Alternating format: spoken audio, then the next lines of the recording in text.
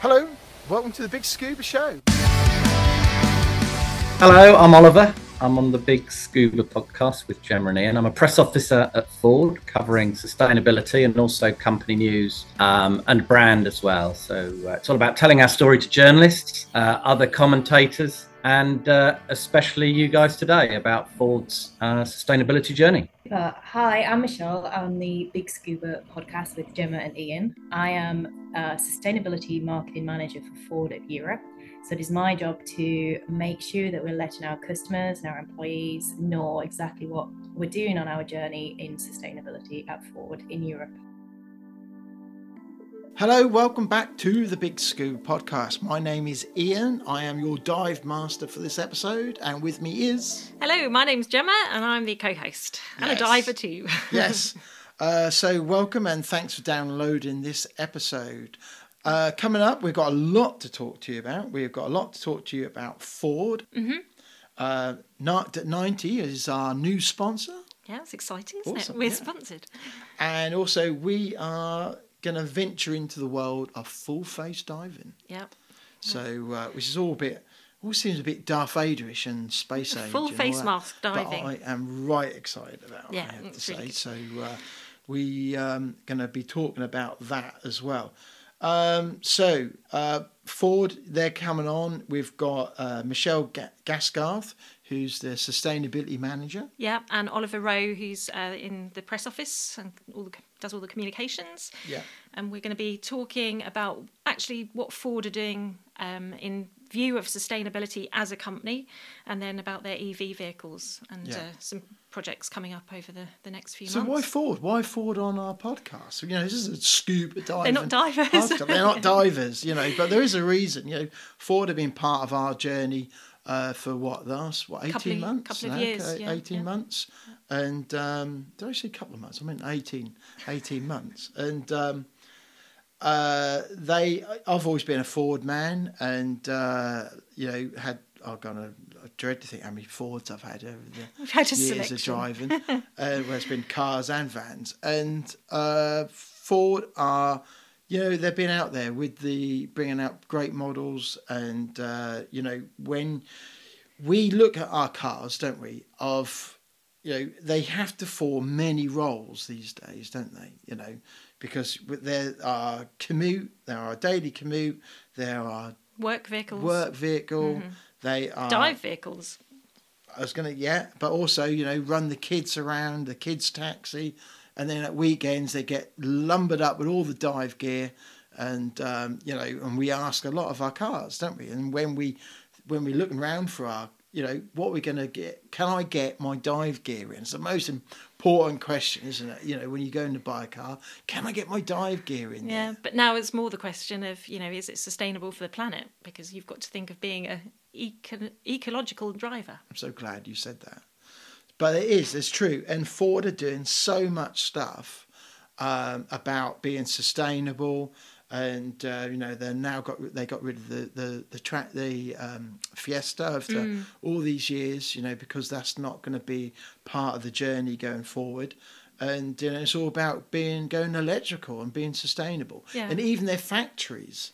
Yes, and that was a really important message that came out, that a lot of you as consumers of cars won't realise just how amazing Ford are at sort of doing the best for the planet. Yeah, and Ted Ford did this great chat years ago. Bill Ford. Sorry, did a TED talk, and he talked about these things to come.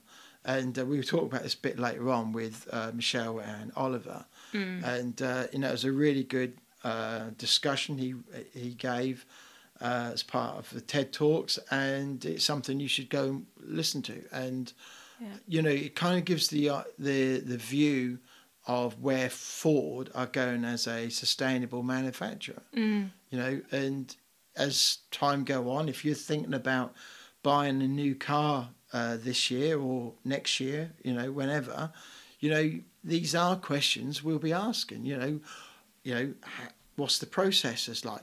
Can the car be recycled in years to come at the end of its life? Yeah, and they're all topics we kind of cover in the podcast interview. Yeah. So look out for that. So we've got a sponsor. Yeah, Narked at 90. So are sponsoring our episodes. Yeah, we have supporters in going forwards. We've had Ford. They support us with different trips, and we get to test their cars, which is really awesome. And I can think of other manufacturers that we've had, like O3, who have supported us on our diving journey as well. Yeah, but Narked is more of a sort of partnership, and we'll be working with them on every episode. Yeah, so you'll be hearing a lot more about Narked at 90 from us. And if you haven't heard about them, they're based in the UK, and they sort of cover a lot of technical divers might have heard of them. Yeah, they're well known in the technical side of things, and what we're going to try and do is help spread their message about how good they are, and also, if you've got a dive computer and that starts going on the blink, you can send it over to those guys. They've got a full service centre, not far really from Stony Cove. And where they can actually service your dive computer. They can put them in pressure chambers to test them, and do all the whizzy stuff. So if you've got... And they do a whole load of other stuff. They've been involved with the NHS, military, commercial diving. They're well known in the commercial diving world.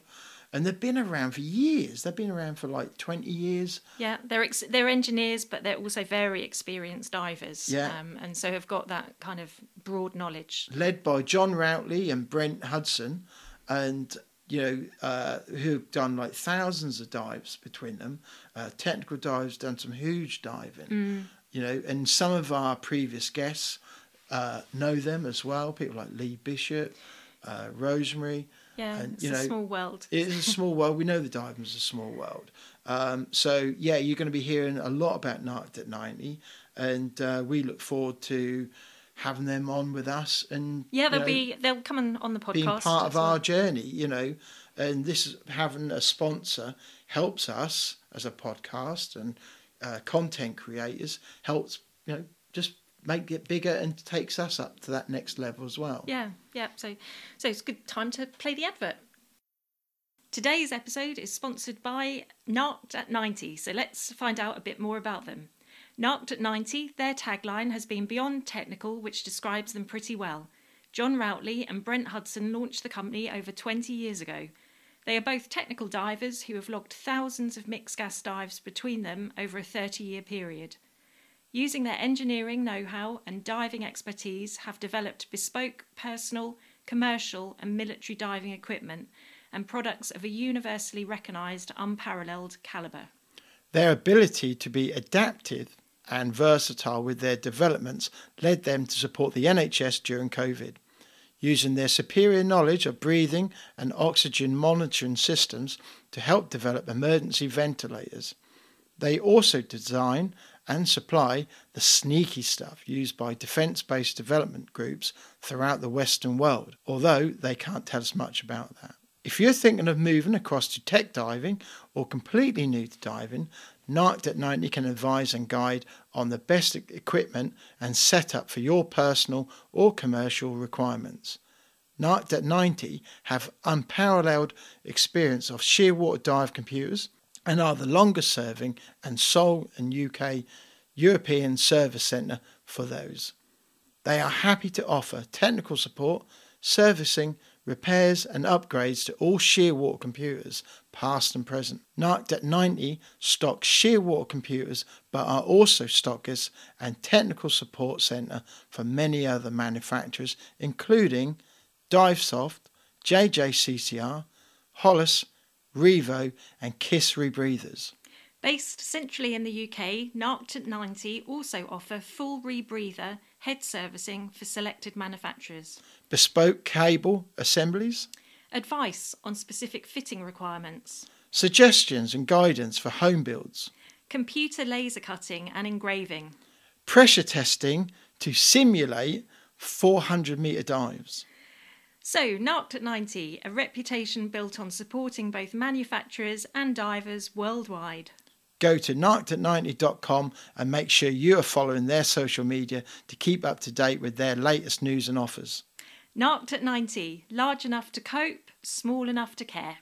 So that's our advert, and go to narc.90.com and go give them a look if you don't know who they are. Yeah, try and find them out, and we'll be on their social media. Exactly, and the links to their website will be in the show notes as well, so you can find out more about them when you go on the website. Okay, let's talk about full face diving. So we enrolled on a tri-dive. We did, at Crystal Sea Scuba in Norwich. Yeah, and we did that just a week ago. Yeah. And it was a really fun, enjoyable experience, wasn't it? Yeah, the instructor was John Osmond, so hello to John. And we've been diving with Ocean Reef masks, full face masks. Yeah, so John brought them along to Crystal Seas, and we went through the makeup of the masks and how they work, and then we actually jumped in the pool and got to breathe underwater in a full face mask. Yeah, and the reason why we laugh is my tummy keeps rumbling. Must be breakfast. And the whole experience was great. I really enjoyed it. And I was like, wow, this is awesome. And not dived in one of these before. No, and I was pleasantly surprised because it had possibly you might feel a bit claustrophobic, but I just thought it was amazing not having a regulator in your mouth. You could breathe through your nose. The vision was better. Breathing is good. I like breathing. Yeah, it was really good. So, and for me, not having a regulator in my mouth was like one of the biggest things, I think. Yeah, visibility I thought was nice. I thought there was lots of visibility with it. Your face felt warm. That was a really weird feeling. I think you actually met mine. I thought, how do you know my face felt warm? But it's true. It does. You know, especially if we're in the UK. You know, we got colder climates, haven't we, over here? But you know, there's places in Canada. You know, it's cold as well. And I have to say, you know, that was a really nice experience. To the point where it was like, oh my God, I need one of these. Yeah. So I need a full face mask in my life. We've taken it one step further, and we're going to do the course. Absolutely, yeah, definitely, yeah. And I can't wait. I can't wait to start diving in that, and also sharing with you lot our scuba journey of moving it into full face, or as they're actually technically known as, integrated diving masks. IDMs. Yeah, IDMs. Yeah. So have a look at Ocean Reef, and you know, there's their new ones are out, Neptune 3s, and they get comms. So we'll be able to... Yeah, well, that's another thing we should mention, that we use comms underwater on our tri-dive, and that was just pretty good, wasn't it? So what will be happening is, in time, once we get on the hang of these things, is that there will be little snippets. And maybe, who knows, in the future, maybe one of these podcast episodes will be recorded. Some of it might come underwater. Yeah, we might be able to do our intros and our underwater. Which would be really cool. Yeah. So really looking forward to it, and it's really great. And thank you for all the response we had to our social media posts. Brilliant. Probably one of the most positive and busiest. Yeah, interaction was great. Interactions that we've had as a post for some time, I think. Yeah, we took the underwater camera in the pool with us, so got some good pictures. A lot of people wrote in and sent us messages saying, thinking about trying that, or I've got one, and we really like it. Yeah, so if you're listening to this, if you've got any questions, ask us, because we're going to take you on our journey of full face mask diving. Yeah, so, really looking forward to that. That's full face mask, and look out for more of that as time goes on. Yeah, absolutely.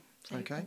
And again, that'll be something that Narc at 90 will be joining us along, and you'll be hearing their name mentioned as well. So look out for that. Okay, let's talk about Ford. Yep. So we specifically just recently have had the e-transit van, the Trend version, and we took that. We had it for a week, so we took it up to Stony Cove. It was a big van. We had that massive. It was the Ford e-Transit Trend 350 LE. So if you think about a Transit, it's not the smaller one; it's the next one up. So call it a long wheelbase. Yeah, it's quite a long wheelbase and a high roof as well. So although we're saying it's big to drive, it was brilliant. It Drives was like a car. Very easy to drive. You didn't get an awareness of being in a big vehicle at all. That was the biggest vehicle you've driven. It was, yeah. And I was quite comfy driving it. It was fully automatic. and obviously fully electric. So yeah, we had that experience. We experienced charging, drove it in predominantly eco mode. So you just get a mile charge for a mile travelled. Yeah, about 100. I think it's about 150 miles on the range. I think, and I was lovely. You know, it's got lane assist, automatic wipers, bells automatic and lights, everything. Heated seats. Yeah. How good is that in a commercial vehicle? Exactly. You get heated seats. Yeah, and then the actual back was all fully lined out. So we took it to Stony Cove. We actually hung our dry suits up in the back and our BCDs. It was great, wasn't it? Yeah. So, we're going to share a bit more of that. There'll be some things coming out on our YouTube. And that. One of the things that we're going to say is that if you are thinking about buying a van and you are thinking about converting that maybe into some kind of leisure vehicle, like a camper van stroke, you got a wet room at the back for dive gear and stuff. You know, it's a good consideration, and that was I would say that is a good size. You know, because I wouldn't go for a particularly smaller van personally. Choice if I'm going to do a conversion. A big van. Yeah, and one you can stand up in, and definitely could stand up in this one, couldn't we? Yeah. Well, it's it, isn't it? You know, why go for a small van? Yeah. When you can get a bigger van. Exactly. Do you know what I mean? And have everything in it you need, because you're going to spend a lot of time in it, aren't you? So why not? And hopefully, you know, this is the way of the future. There is no other choice. Ford had gone out and said, you know, this is the Transit. Transit was the biggest. Most popular selling vehicle in 2022. You know, people you see Transits everywhere. They've been around for years, haven't they? Yeah. You know, so it's a big thing for Ford now making their Transits into fully electric. Yes, yeah. You know, and this is the first one. Yeah, and they will be launching more through the year, like the smaller one. Smaller Transit. Yeah, so. It's going to be really exciting times to see electric vans on the road as well. Well, they have, and a lot of, especially in the commercial world, you know, many of us, you know, we're all of trades and what have you. You know, most of the tools now are all going electric. Hedge cutters, you know, lawnmowers, all going electric, and you know, vans is the next bit. You know, and Ford are going to lead them the way. By saying, here we go, this is our first go of an electric Transit. Yeah. So and it's been pretty good. Yeah, and I think, you know, just generally for people that drive on the road, listening to what Ford are doing for the environment, and, you know, they do mention divers, but, you know, generally doing an amazing thing for the environment. It is. And there are so many things in development as well. We even spoke about electric conducting paint. Yeah. And solar panels. Yeah. So it's just a really interesting time. It is actually, because you think, and we were thinking of this on the way up to Stony, weren't we? You think, well, you've got all that roof space. Yeah, amazing amount of space. You could have solar panels up there, which charge it, you know, when it's standing there in the sun, putting that charge back into the battery. Absolutely, yeah. And you see a lot of boats now have got all these solar panels on. And we are just at the start of this technology. All right, solar's been around a while, but it's still early days. You know, once that technology, and you get companies like Ford, you know, one of the biggest companies on the planet, you know, once you get them putting their might into technology, that's when technology then starts accelerating at a huge rate. Yeah, it snowballs, doesn't it? So, you know. and yeah, there are other car manufacturers out there, but I think Ford is kind of way ahead of everybody else. So Bill Ford, all those years ago, he had this Ford vision, and it's been fulfilled and being sort of developed as we speak. And we've had other electric vehicles, and you know, really loved them. So they've been really good. We've been diving with them. We've been paddleboarding.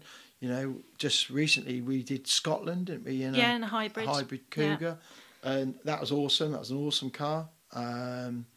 And so cheap to run as well, isn't it? Yeah, it's definitely, electric is great and it's cheaper.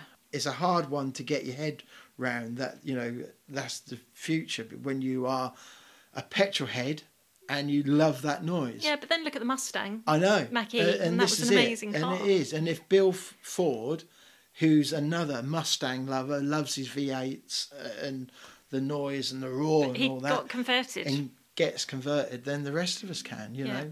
Yeah. And we will, as time go on, we will. We will, yeah. We have no choice. You know, that is. And if we want to be sustainable and listen to, you know, look at Ford's example. Yeah. Yeah, so it's a really interesting conversation and we hope you enjoy it. Yeah, so we get them on.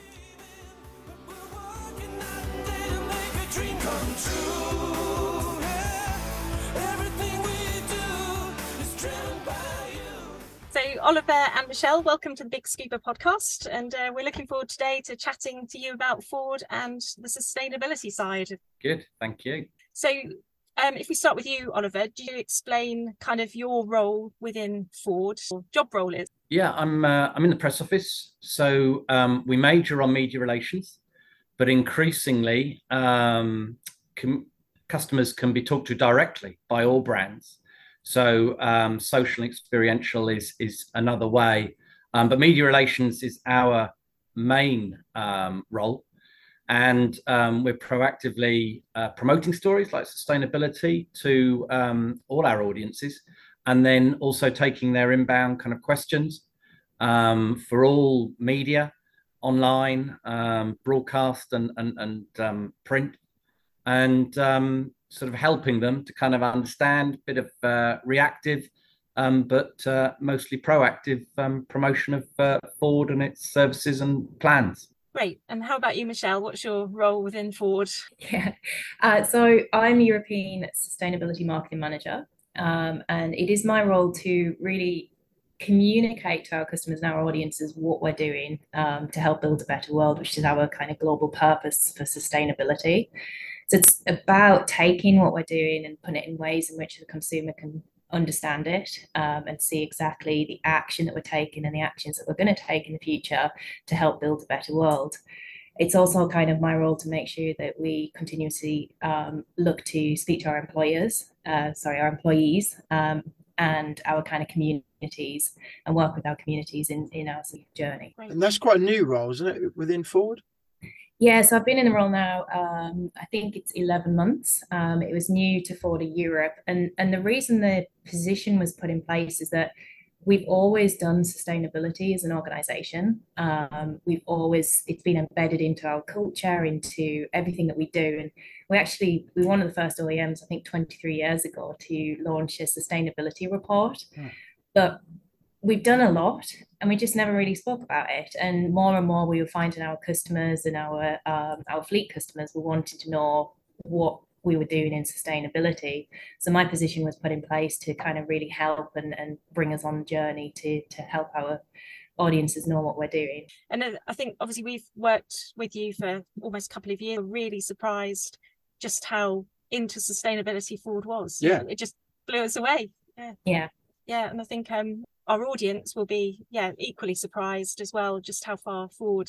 But not just like yourselves. There's a lot of firms at the moment, I think, are now publicising things that they've been doing a while, but not really shouted about. And it's really good hearing, and we're going to be talking about some of the things that Ford are doing in the manufacture of cars, and which all comes into some of the questions that you'll have as a buyer of a car is the manufacturer, is that car going to be sustainable? Yeah. So individually, kind of sustainability, what does it mean to you, Oliver, in terms of now and the future? Yeah, I'm very conscious that we are a very resource intensive industry.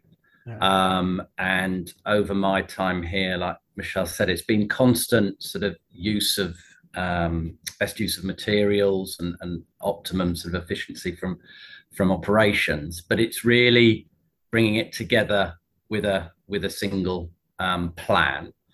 I mean, in my time at Dagenham, swarf from the engine lines was sort of turned into recycled into bricks, sort of reuse of what would have been waste metal. And there's also always been recycled content in vehicles, so that's been a constant. But now it's very much an overarching plan, so reflecting what's happening around us. So you see COP26 come and go. You see that we're not on the plan to achieve, a maximum of 1.5 degree warming that's required, or minimized at that. And you're conscious of your own personal footprint, but also, if you're driving a vehicle and you're coming in and out of Ford every day, as it were, but slightly less now, in the office, it's really important to sort of be conscious that this is front of mind, that our impact is being paid attention to. So that's what it means to me. Yeah. And how about you, Michelle? Yeah, I think for me, partly the reason that I took this is that I want to serve a purpose higher than myself, and sustainability really is a key area in which I live it and I breathe it. So even everything that we do at home as a family, and stuff that we do in the community, it's all about sustainability, and I guess minimizing, as Oliver said, minimizing your impact. And for me, it's things such as understanding, do you need to consume the product in the first place? And if you do need to consume it responsibly. And a really big driver and something that I'm quite proud of at Ford is that we actually managed to get the business to move forward with an initiative called Park the Car. And that was all around talking to our consumers about driving more responsibly. So driving when you need to, but when you don't need to, for example, a school run, think about cycling or walking.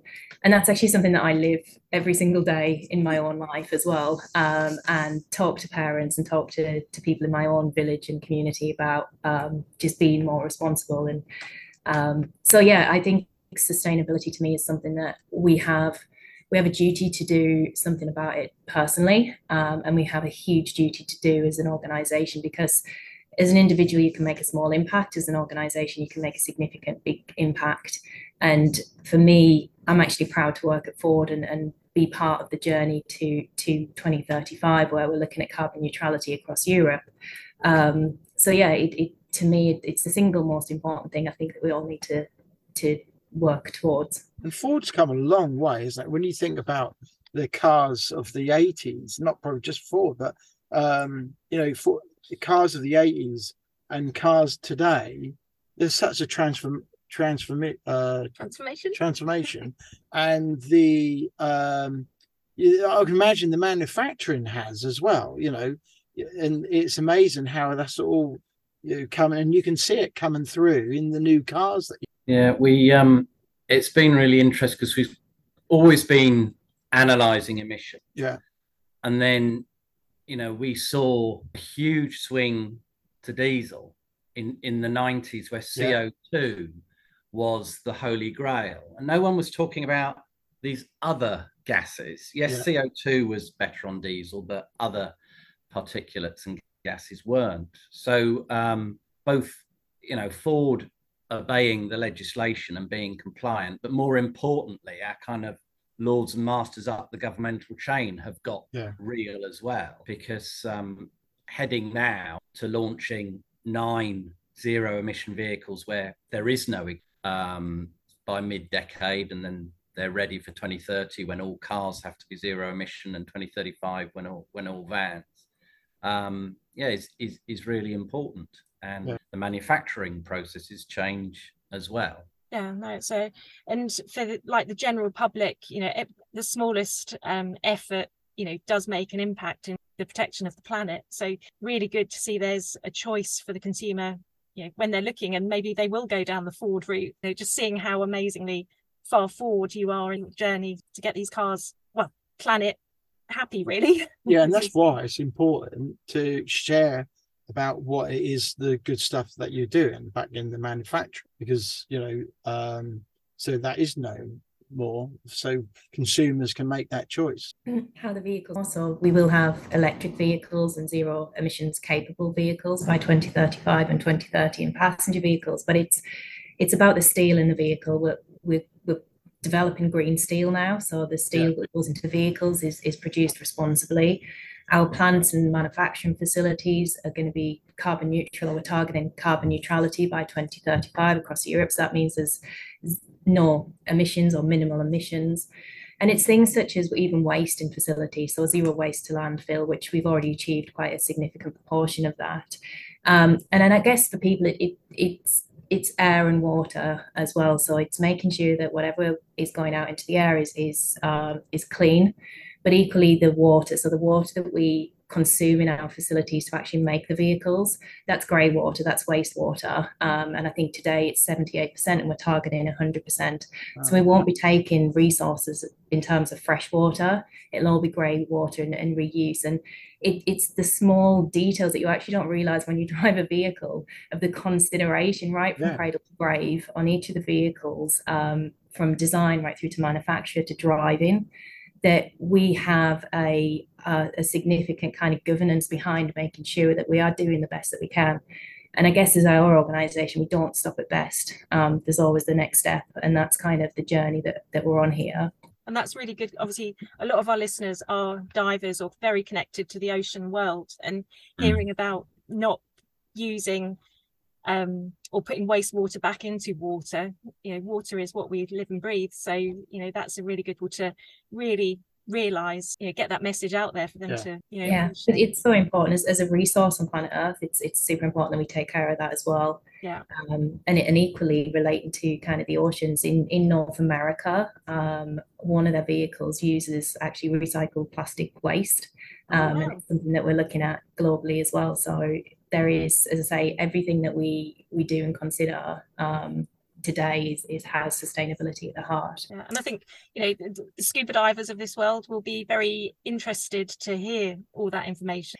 We see underwater the impact maybe of the human race, whether it's plastic waste, detriment of coral reefs. That's what we're hearing. There are some divers who are in Mexico, and they were saying even in the caves, you can see plastic now starting to creep through. And and that'd be amazing, wouldn't it, in years to come. And for peace of mind, if you become a Ford driver or an owner of a vehicle, you know that you've got assurance that vehicle's been made with the love and care for not just the car but the planet as well.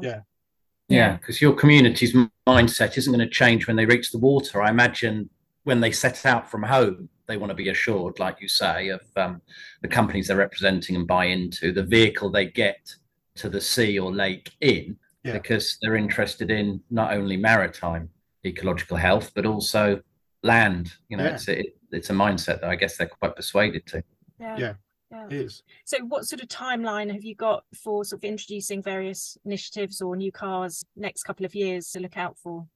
So on vehicles, and then because the plan is around product, plants and process. So obviously the vehicles I'll come on to, but then the locations we've got in Europe, and then the logistics and movement in between and suppliers is all part of the carbon neutrality plan. So at the moment, commercial vehicles, vans, is a big growth area for us. The Transit is a kind of household name. And then in the weird few years, we've just been through delivery and distribution kind of soared, and people are stuck with home delivery and different way of buying that came in through the pandemic and have suited people. So the demand for vans is very, very healthy. We've got 5 vans by the end of our emission. So you're in one of them, you're in the E-Transit. That has a 2-ton or up to 2-ton load capacity. And we've had that for a year now. And that this year is the year of the Custom, which is the 1-ton van. So last year, it was the best-selling vehicle in Britain, sold more than the highest-selling car. It's brilliant, man. And that one will go all electric this year.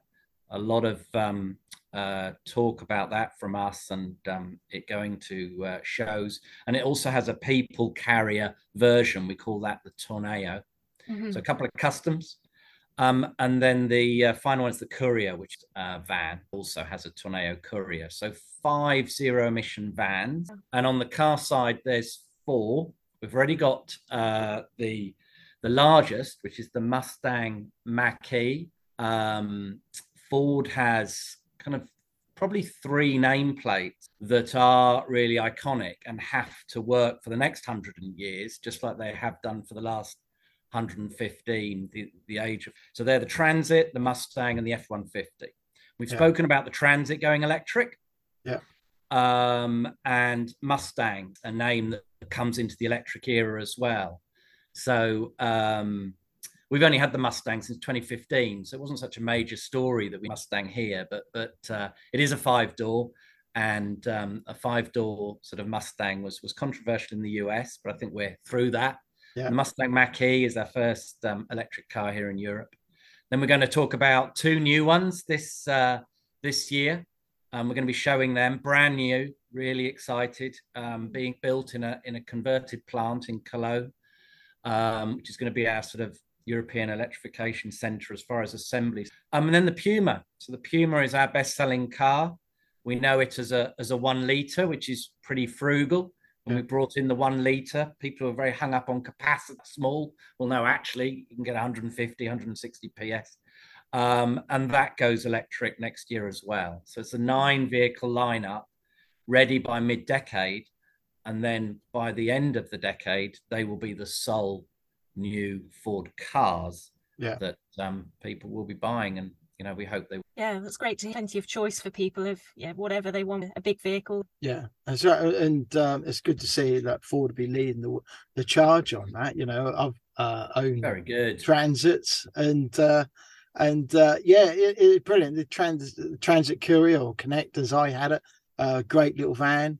And we know from Bill Ford, he was talking about his thoughts on the Mustang going electric and how he was converted round to being a full supporter of the Mustang going. You know, coming from him, you know, he was a big V8 lover, and he said, you know, he loves the electric of the new Mustang. Great. Yeah, that was how seriously the decision was taken. You're entirely right, Ian. It's Bill Ford, so the chairman, who himself is, an evangelist on sustainability and has been for 12 years since a very controversial talk he gave, a TED talk, A Future Beyond Gridlock. And people were thinking, well, why have we got a car boss talking about reducing gridlock? Because it means reducing your journeys in a car, but we're still there with Park the Car.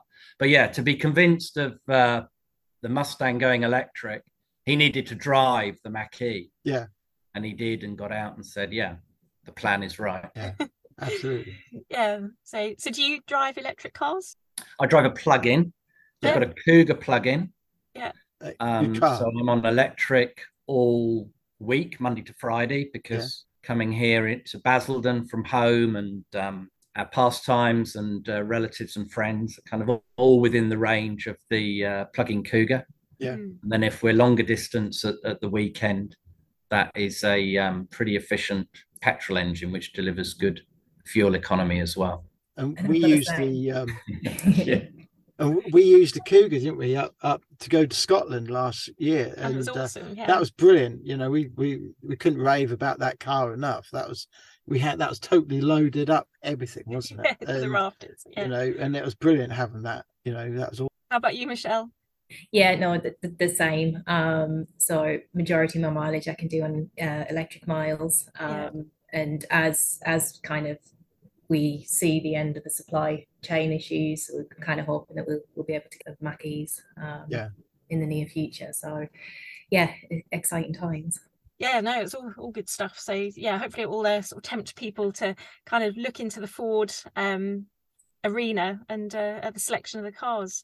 Is there anywhere just like the Ford UK website? Yeah, I'd recommend there's this Ford.co.uk sustainability page, but if you take a look on our Ford.com sustainability, or if you go onto Google and type in Ford sustainability, it'll take you to our global corporate page, and I think the information on there is great because it gives you a sense as to what we're doing globally. As I always say, sustainability is a global challenge. It's not just in Europe. Yeah. We have only one planet. So we do have an integrated sustainability report on the website, with a new one being launched later this year. And I think if somebody has the time, I would definitely recommend sitting and reading the report to really get a full sense as to what we're doing. If you just want to take a snippet, then we do have key information on our Ford.co.uk website. We'll put those links in on the show notes, so people can click on them and sort of find out a bit. We'll just be touched by the amount of effort. Well, I think consumers now are becoming more conscious aware, aren't they? You know, and are not just thinking, right, I'm just going to buy any car. They're thinking, you know, and certainly it would be in my, you'd be thinking, right, you know, what's the car offering? What's it going to be to drive? But also end of life. What's it going to be like, you know, as it gets older? And also, you know, you want to know that, you know, the manufacturers are doing what they keep be sustainable. It's good. I'm sure some of our listeners might have like the question about recycling. Obviously, when a car comes to its end of its life, about recycling the batteries, they are a waste product. Have you got tips on that? Yeah. So on Mustang Mach-E at the moment, we currently recycle, and our strategy for the future, as I understand, as the business is, it actually takes a lot of energy to recycle batteries, and there's a lot of it can be done, and I think you can recover something like 80% of the battery. But as an organization, we recognize also that there is an opportunity for repurpose and reuse.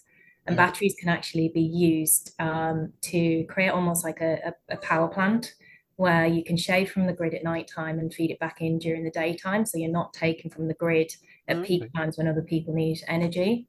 So our key strategy is look at opportunities for repurpose. We can recycle, and we've got recycling available today for the battery facilities. And in North America, we have, I've forgotten the name of the organisation, purely dedicated to fully recycling. Redwood facilities in North America, who 100% recycle in North America for us as well. We are at the start of the journey, and there are sort of plenty of plans, like Michelle says. But interestingly, to sort of reassure your listeners and people considering, we're used to a 3-year warranty on Fords, which was the standard for the diesel and petrol. For everything apart from the powertrain, as we call it, which now becomes the battery, that is extended. That's extended to 7 or 8 years. I can't remember. But as people enter into driving battery for the first time, their battery is warranted for more than double what used to be the warranty under ICE, as we call it, internal combustion engines. Just kind of peace of mind. And then the end of use of the batteries is absolutely not that they're piled into landfill or anything horrific like that. There are really innovative ways to use batteries as mobile power packs, like Michelle said.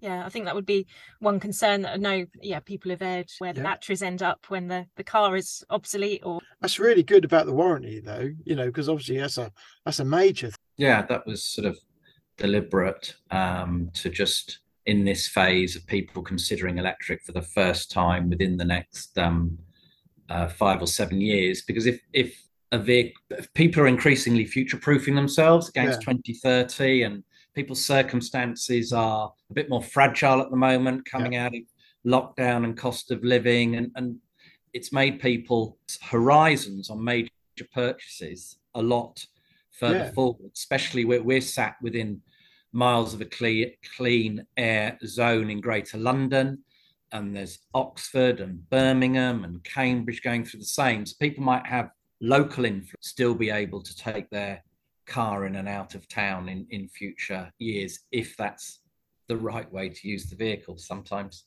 park the car, it might be better to consider an active mobility, cycling or walking way to do the journey, which again is really strange for a car representative to be saying that, but it is true to the organisation. Our chairman built 12 years ago, and we're at a midpoint, because in 12 years time we're going to be carbon neutral in Europe. So it's a kind of 25-year campaign, this, and we're exactly at half time. That's it. So if you can use the cycle. That's it.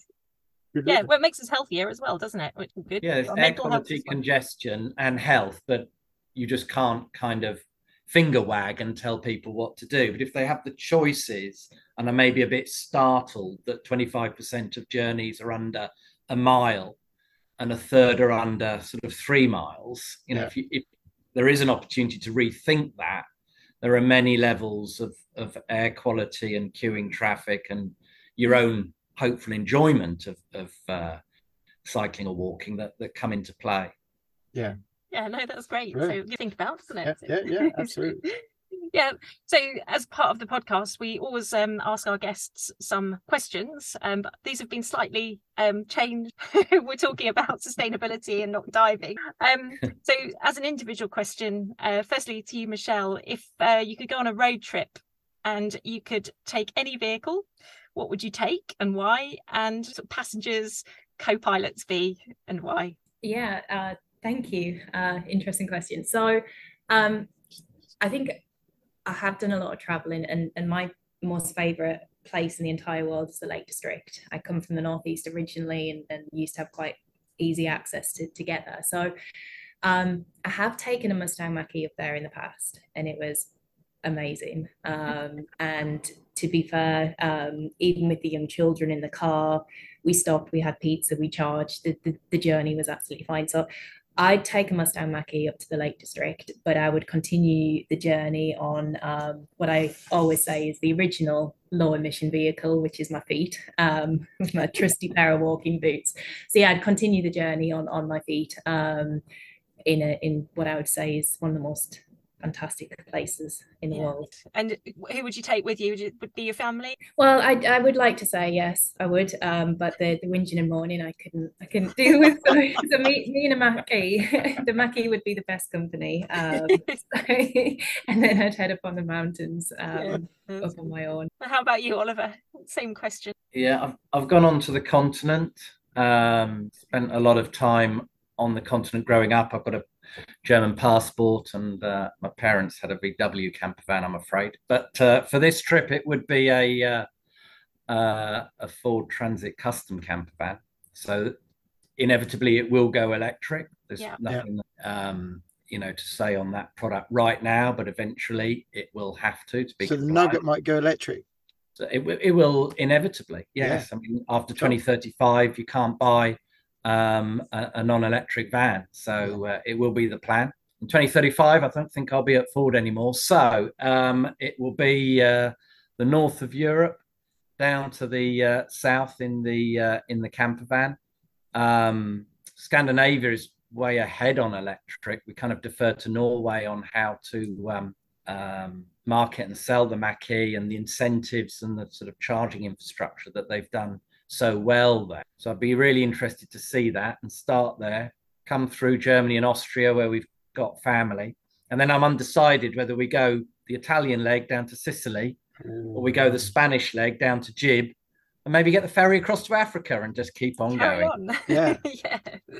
That sounds awesome. Yeah. And in a camper beautiful van. Part of the world as well. Yeah. Yeah. Van life is a really interesting side of the vehicle that you're in, and the conversion, personalization, and kind of retail and private buyer who are showing an interest in van. And, well, we spoke about that, didn't we? Yeah, and this is a perfect size. Yeah, you can stand up in it, and it's got so much potential. Yeah, this has been. In fact, we used it when we were diving at the weekend. We actually used this as the changing room. Yeah, it's brilliant. It's got everything, and this is the perfect size for a conversion. It's my mine too, and completely converted over to the Nugget. It's definitely a great way to travel. Yeah, it is. Yeah.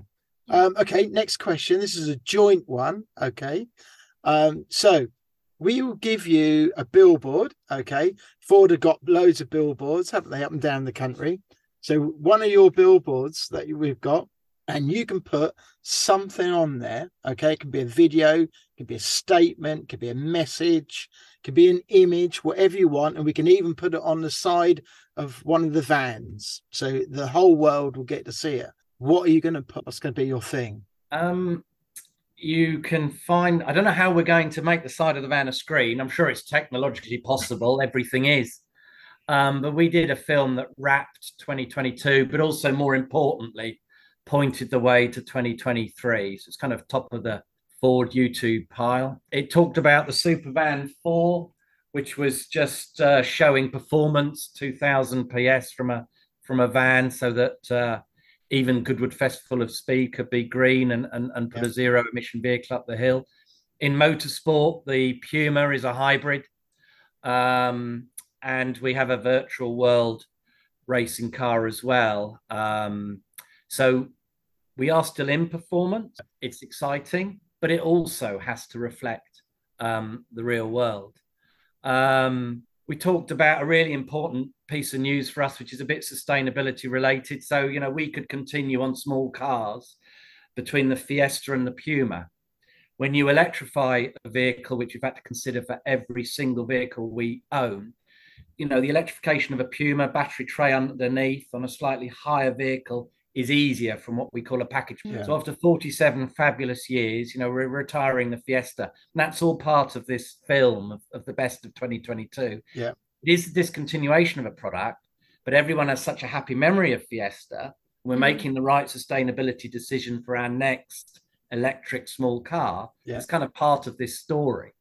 So that's 2022 in the film that I'm recommending we show as a moving billboard. And then it's got 2023, which we've spoken about with the 9 electric vehicles and the future plan as well.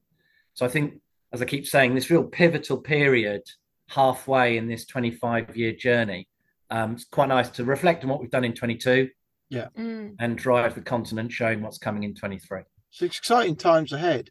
And it's going to be good. I think that's a really good answer. Yeah, great film to watch. Yeah. Although I am sad, I never should have sold my grey XR2. Buy it back. Why did I ever sell it? That might fetch in good condition. North of 20,000. Never sold it. Yeah. So individually, as what excites you about your motor and generally of the motor industry? What really excites you? Where do you see it going? For me, big, I think we all recognise that Elon Musk at Tesla really paved the way to electrification. And we've been on a journey. I think 2012 was our first EV focus. And today with the vehicles that we've outlined that are coming, I think for me, I often walk down the street and think, I can't wait for the day where I can walk down and not smell fumes from the rear of the vehicle, and that our children can breathe fresh air for the times in which we do need to drive, when everybody will be driving electric or zero emission vehicles. So for me, it's really exciting, this real shift and change and the technology that we have available today, because it's not always been available to us to make the changes that we're doing. So yeah, I'm really excited about the future of automotive. There is still a journey to go and a lot to change, as you know yourself. You've got to get used to charging as opposed to filling up with fuel. But we, as a nation, as a population, we have an ability to change, and it's really great that we're kind of paving the way and driving the way as an automotive industry. So I'm very excited, and I'm actually proud to be part of Ford and the journey. I think you've just hit on a really awesome point, and I just kind of visualized. Do you remember when nightclubs and bars and restaurants, they had to stop people smoking inside? Yeah. And I remember back in the day, you'd walk out of a club or something like that, and your clothes would smell, and there'd be the smoke and all that. And I'm a non-smoker. And you can see, like, in years to come, the streets will be the same. There won't be that exhaust. It won't be that smell and fumes and things like that. And we've all kind of got used to that over all the years, and most of us don't know any different. But how awesome will that be? That in a few years' time, there won't be that. It'll be minimal. And that the air is going to be so much cleaner, which we kind of took for granted. Brilliant. Yeah, and in our lifetimes, we look at the changes, as teenagers to where we are now and what we've seen. Yeah, and it's amazing to think, well, what we're going to see in another, years. Yeah, it's exciting times. Definitely. Yeah. And I like that everyone is very interested in what we're doing. Yeah. It feels like we're at the epicenter. We tend to be the second most expensive purchase of people's lives. Yeah. They can afford their own property. That's the big one. And then it's the vehicle.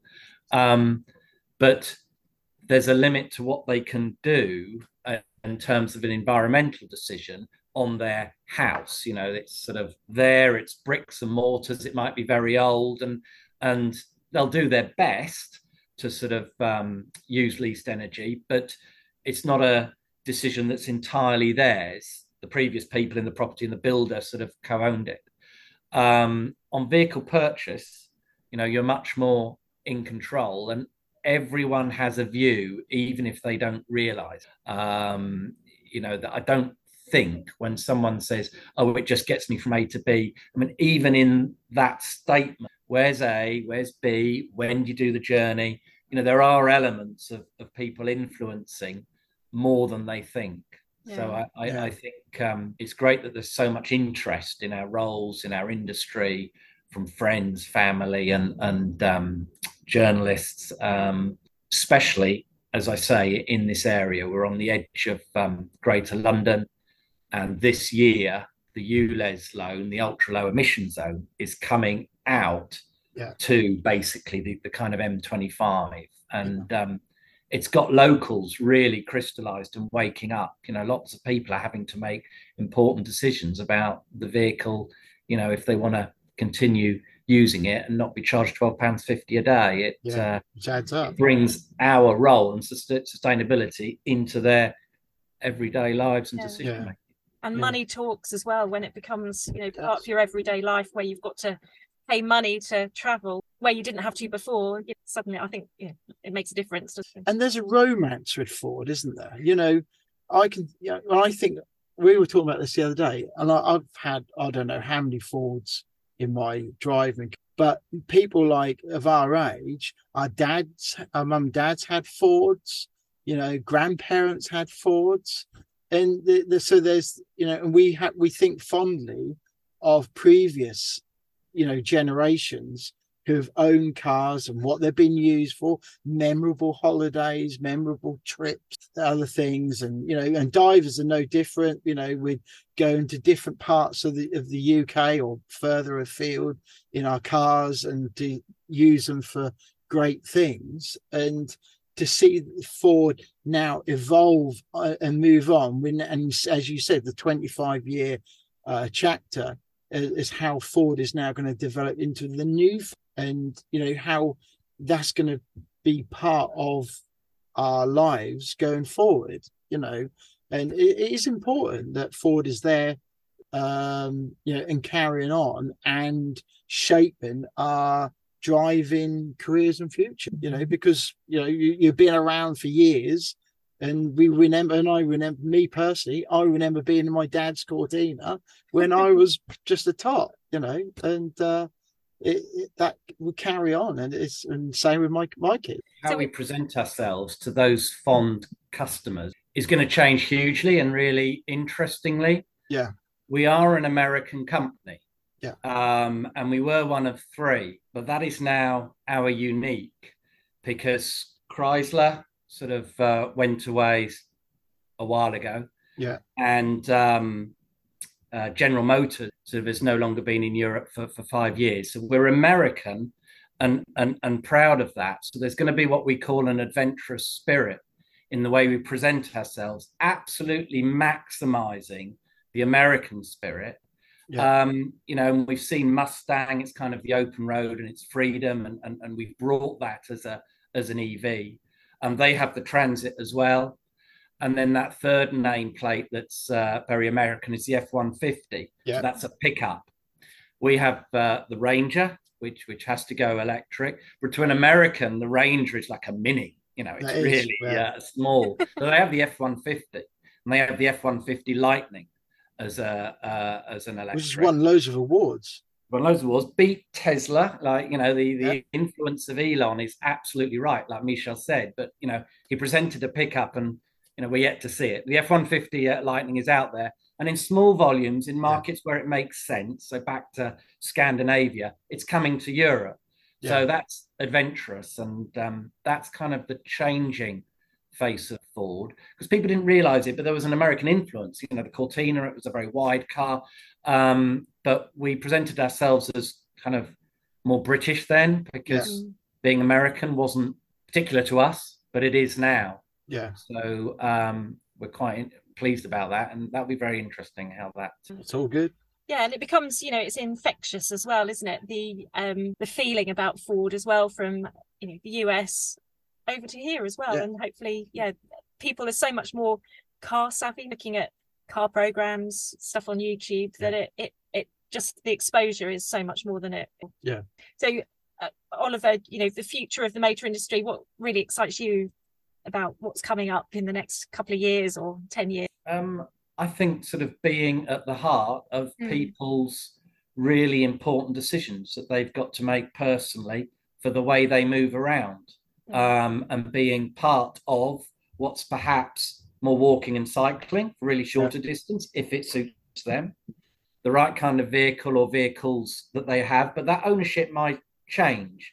We also talk about mobility, and that's maybe how people tap into getting around, but they might not own a vehicle. There might be an element of sharing, and that kind of model. And then, we've had interest in e-scooters, and people are making their minds up about those and the sort of viability. And we've certainly been part of that for a time. So, I'm excited about the integration into sort of decisions that people are making, major decisions going through 2030, and these landmark dates that our industry is ready for. And it's one of a big expense for anybody to make, buying or investing in or leasing a new car, apart from buying a house, isn't it? So a really important, something you can't just go and think, oh, I'll have that. But that's the whole point, isn't it? Is it because there is a big decision, and a lot of people think a lot about car choice. So how sustainable will come in as a thing to think about. Yeah, and so many people do love their cars, and if you love driving, we both do. So it's just it is important to you, and it isn't just like an A to B journey, is it? No, never. Yeah, you want to get in a car and love to drive it. You do, but also think of the planet as well. It's Bill Ford said, it is a change in mindset, and it's the things that we're now consciously now transitioning to. I'll give you a Bill Ford quote. There were some who believed that all this ecological nonsense would disappear. I was considered a radical. That was Bill Ford 12 years ago, and that radical view has kind of come to pass. He certainly had a grip and a view on the future, very much so. He's an interesting guy to listen to. It's a TED Talk. It's called A Future Beyond Gridlock, from 2011, so freely available online. Definitely worth a listen. Well, we'll recommend people to take a look at that as well, because it puts things in perspective, 12 years ago to now, and what you've spoken about for the future of Ford and the car industry. Have they ever put solar panels on a roof of a van? So we've had a test vehicle. We were at a show with a solar panel on the roof, but it has remained a prototype and pilot vehicle to my knowledge. There must be, either in terms of the photovoltaics or whatever it's called, the technology of how much energy is needed to then propel a laden van. You see, this is the thing where electrification can struggle at the top end. If a van has refrigeration and freezer units, and it is doing literally London to Glasgow and back, there is a sort of what we call a use case where we have to think carefully whether electrification is the final answer at the moment. There's lots of exciting stuff to come to power them, combination of electric and other fuel sources. I think on solar, it's been the same thing, that hasn't become yet a viable energy source for a lane van. But we were on it, and again, just searching the sort of solar transit must unearth that information, because it has existed, that vehicle, and would still be on the list as an option. Or alternators? What about alternators and having them so that charge as you're going along?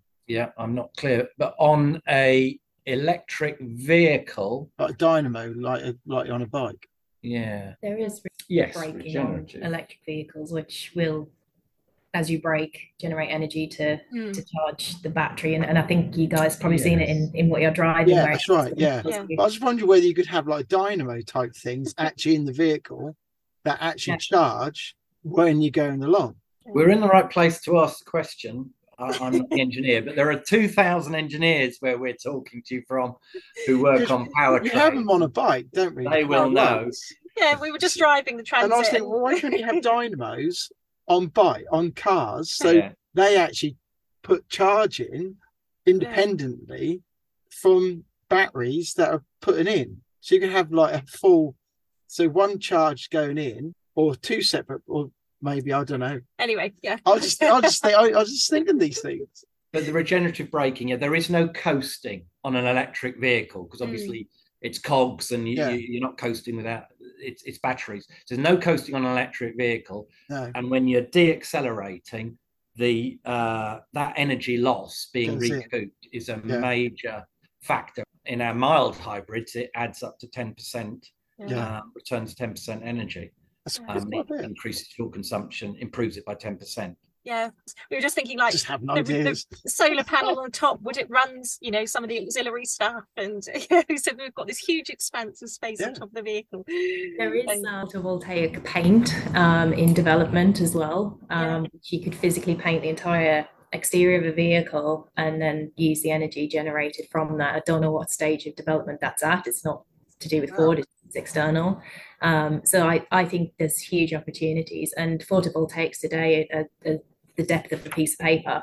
They're not these big heavy things that you have on the top of your roof. So we are looking at it as an organization. There's so much that you can do, but I think harnessing the energy of the sun absolutely is a key component. Brilliant. Yeah, well, we'll watch this space. Yeah. Yeah, well, it's been really awesome to talk to you, and hopefully, it's really made the sustainability message in terms of vehicles out there for our divers and our non-divers, shown what amazing things Ford are doing for the future and currently. Thank you very much.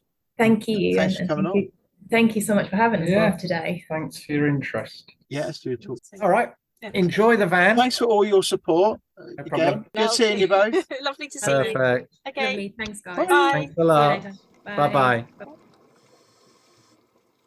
Okay, well, that was Oliver Rowe and Michelle Gaskarth, who you've just been listening to, and we've been having a chat with. First, we've got to say thank you very much from both coming on podcast.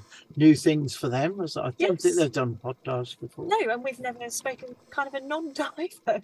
No. So it's good, and I think they highlighted some really good points. I think Ford as a whole are now spent a few years thinking about the way ahead, haven't they? Yeah, and it's the word sustainability. It's in everybody's vocabulary now. It's just seeing how sustainable industry and vehicle driver. Yeah, and it is.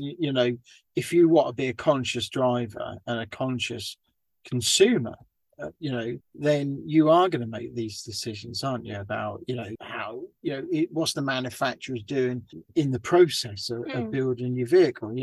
We ask a lot of our cars, don't we, and vans. Yeah. Somebody will use it for their weekly commute and run the kids around, and then on a Saturday or Sunday they'll be using it and loading it up with diving gear or bikes on the back or something like that, But also what's gone into the manufacturing.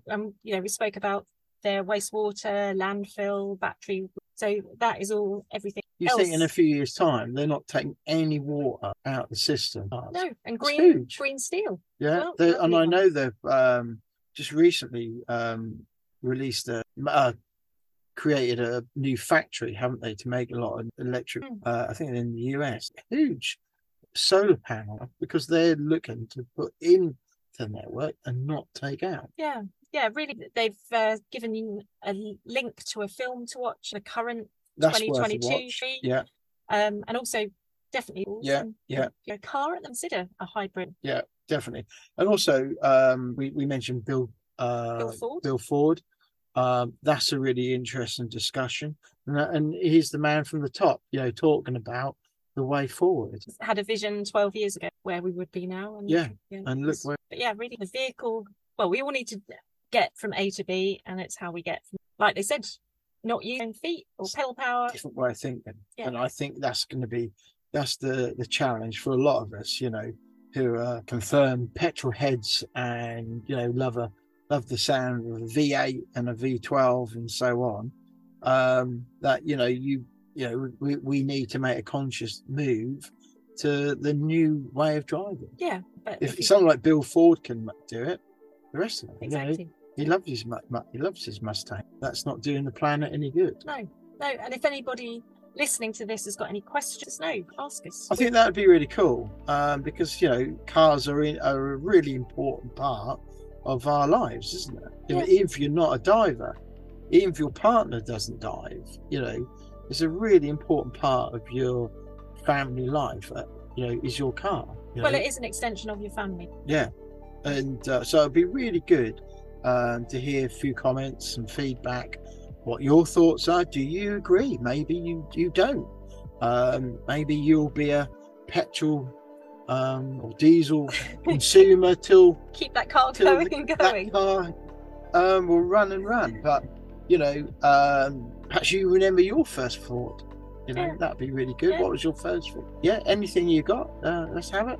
Or any photos, send them in. Yeah. So thanks UK for participating in our podcast. Yeah. And thank you for listening. But that was the Big Scuba Podcast.